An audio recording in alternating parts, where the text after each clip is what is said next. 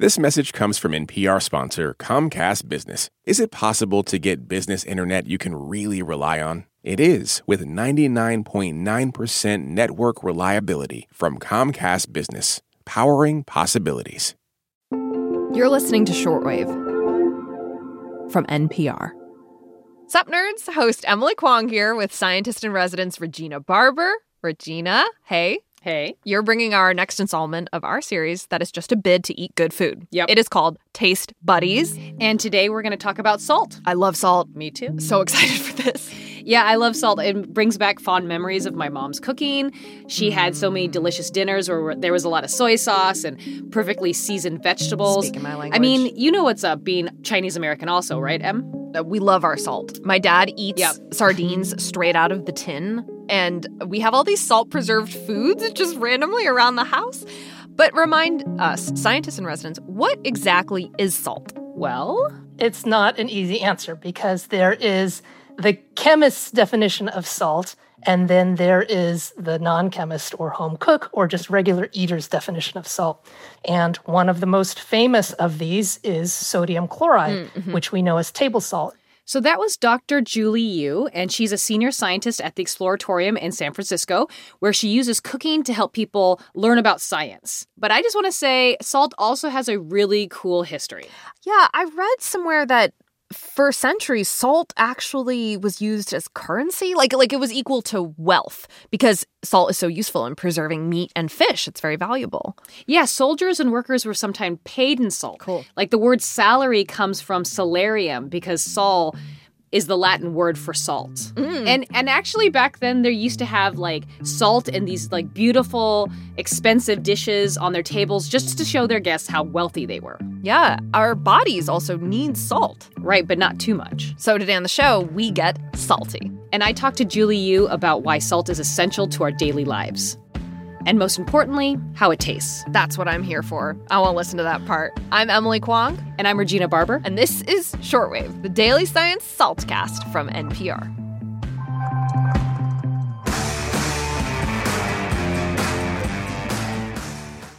This message is brought to you by Apple Pay. Fussing with plastic cards should be a thing of the past. Instead, pay the Apple way. Apple Pay is easy, secure, and built into iPhone. All you have to do is set it up. Just add a card in the Wallet app and you're good to go.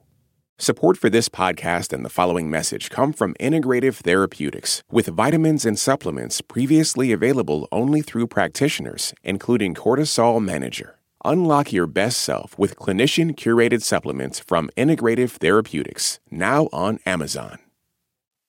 Okay, Julie Yu. In a bit, we're going to do some taste testing of different salts. But before we get there, let's talk about cooking. When we're cooking, we don't want to use too much salt or too little. Can you tell us about why people need salt? Like, what does it do to our bodies? So people need salt in their diet. And again, when we're talking about diet, we're usually referring to sodium. And sodium is a really important ion in a lot of our processes, our neurological processes. It helps with our blood pressure regulation and just a lot of the biochemistry that our bodies need to do require sodium. Now, sodium is actually not present in large quantities in most food, and yet people typically consume probably more sodium every day than they need. And that's because we add sodium to almost all of our processed food, any manufactured food. So most of us are very far from suffering any kind of sodium deficiency. So what happens if we get too much? Why is it dangerous? Well, one thing, and maybe the most common thing that people are worried about when they're looking at their sodium intake is high blood pressure or hypertension. Increased amounts of sodium can increase your blood pressure, and that can cause all kinds of systemic problems. Got it. So, Julie, let's get to our taste test of different salts. And as we taste them, maybe we can talk about how they're used in cooking.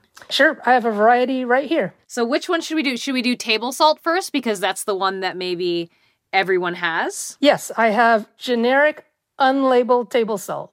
So I'm just going to sprinkle some on my plate. I have to pop it open. Sprinkle some.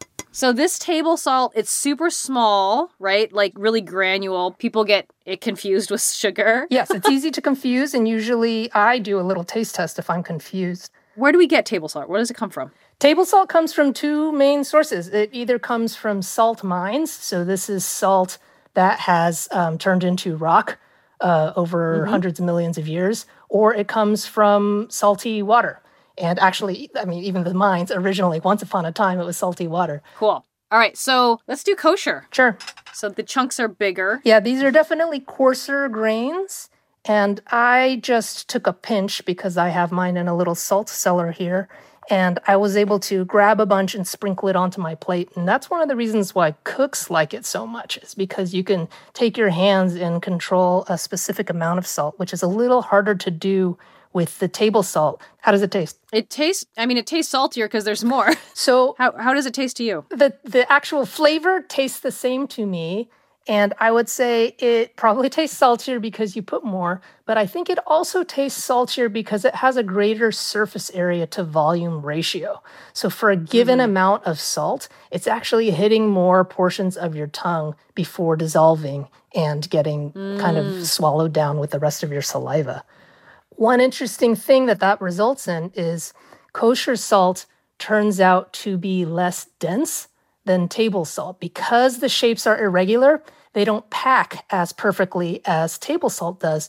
So that really makes a difference when you're cooking. And if you have a recipe that says 1 teaspoon of salt, if you're going by volume, 1 teaspoon of iodized table salt is going to have more salt than 1 teaspoon of kosher salt. Right. And so when you're looking at a recipe, it really matters what kind you're using.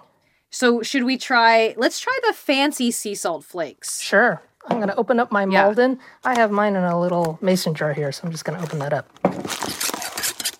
Oh, it's beautiful. Oh my God. So what do you find beautiful about it? It's like very crystally. It almost looks like snow. It almost looks like snow. It's crystally. So you can actually see that it has this structure on a 3-dimensional scale. Right. The Malden salt, you can actually see that it's flakes. Yeah. These flakes, They're huge. And they're actually really delicate. Wow. So these crystals form, and you might be able to see in some of your bigger flakes, it kind of has a pyramid structure.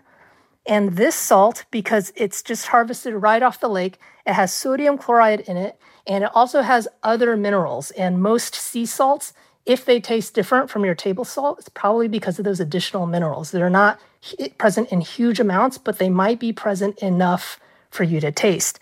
Now, the Malden salt is what's called a finishing salt because you really want to take advantage of that texture, right? So if you think about baking a chocolate chip cookie and sprinkling some of this salt on top, you're really taking advantage of the crunch of its texture and also a concentrated little burst of salt. I want us to taste something called a 1,000-year-old egg. I know them by their Chinese name, which is pidan. Yeah, so I'm opening mine up right now, and they're duck eggs that have been preserved in salt, and they look really dark. And it almost looks like a dinosaur egg on the outside. What does yours look like? The shell of yours? Mine came individually wrapped. And so I finally got mine out of the package. And I have to say, I did hear the delivery driver basically chuck this package onto my porch. Like I heard the thud. And as well packaged as these are, mine are already a little cracked. Oh my God, no. That's okay. They smell fine.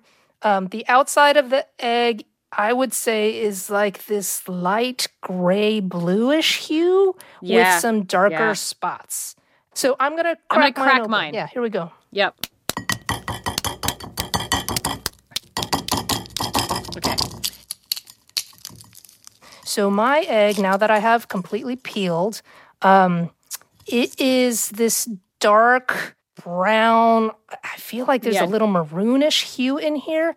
And mine has, I got a special one, this snowflake pattern on it. Oh, mine does too. Mine totally has a snowflake pattern on the what would be whites of the egg, but now have turned kind of translucent. Yes. So we got some special ones. Lucky. So what happens is the duck eggs, they get covered in this paste of lime, which is calcium oxide or calcium hydroxide, which is a very basic chemical. It's like super high in pH. And that pH contributes to this color change. And then the additional salt in the solution helps preserve it. That is actually my best guess for how they get their name, skin egg pea dan. And so the thing about cooking is it's really about changing protein structure. And proteins naturally, as they're in living eggs or humans, come in a very specific shape to do their job. When we cook them, we unfold them, which is a process called denaturing. And you can do that in a number of different ways. You can do that by heating them, which is what we normally call cooking. You can do that by changing the pH because it disrupts their three-dimensional structure. And you can do that by adding salt. So this pea dan has really been altered both by being placed in a high pH environment and a high salt environment. So let's talk about salt substitutes. Sure. Earlier, we talked about how too much salt is not great for our bodies, so people often use salt substitutes when they're trying to cut back on sodium. It looks like table salt, but it's a bit smaller than table salt almost. Oh my God. How does it taste to you? Oh, it's weird. It feels wrong. Like, it feels like butter is to margarine or margarine is to butter. It's like salt-ish. It feels like it's hitting receptors that aren't quite salt receptors. It feels like it's hitting different ones, but it still kind of tastes like salt. It's super weird. Yeah, so you've described exactly what happens. It hits both your salt receptors and some others. And if you have a lot of it, it begins to taste a little bit more bitter. Salt substitute, the kind that we're both having, is potassium chloride. And potassium, if you think about our friend, the periodic table of elements, which is the ingredient list of the universe, all the way on the left, that first column, the alkali metals, that's where sodium lives. And that's what we've been talking about up to this point. Now, the table's organized to tell us a little bit about how these elements interact. And just below sodium is potassium. And because they're in the same column, they tend to have some similar properties and some different properties. And one of the similar properties that they have is potassium ions will trigger our taste receptors that signal our brain something is salty. So that is happening.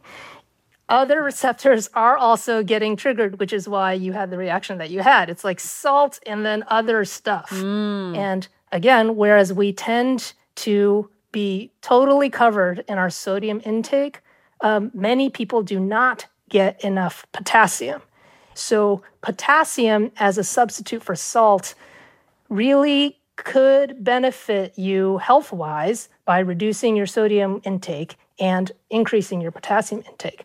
But the flavor is not quite the same. And so people use salt substitute carefully, basically. So what excites you about salt? Like, what makes it special to you? Well, it's not just essential for life. It's really essential for taste. I mean, the reason it's so present in our diet is it's such an enhancer of flavor, right? Some people add salt to desserts because it actually amplifies the tastes of everything else. I think it's kind of unique to think about in that almost everything else we eat is organic, right? Organic in the chemistry term, in that it was derived from plants or animals or microbes. And salt is this inorganic thing. It's just this mineral, this rock that is such a major component of our food and our taste and what we consider delicious. Thank you, Dr.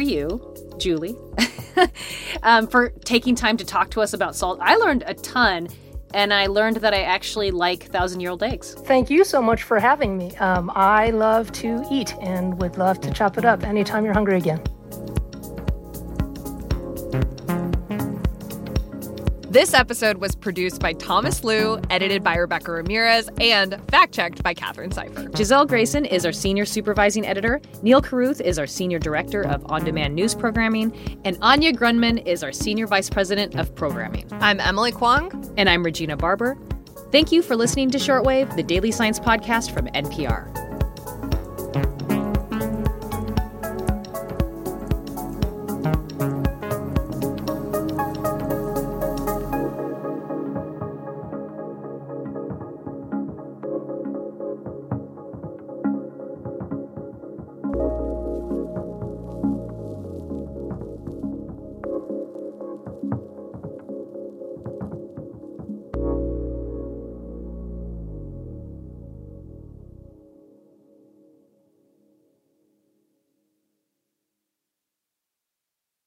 This message comes from NPR sponsor ShipBob. ShipBob's warehouse management system can improve your efficiency, allow you to grow faster, and save you money, all through one WMS platform. Get a free quote at shipbob.com. At this year's Oscars, Oppenheimer took home the award for Best Picture. Emma Stone and Robert Downey Jr. also picked up wins, and Ryan Gosling brought the Kenergy. For a recap of all the highlights, listen to the Pop Culture Happy Hour podcast from NPR.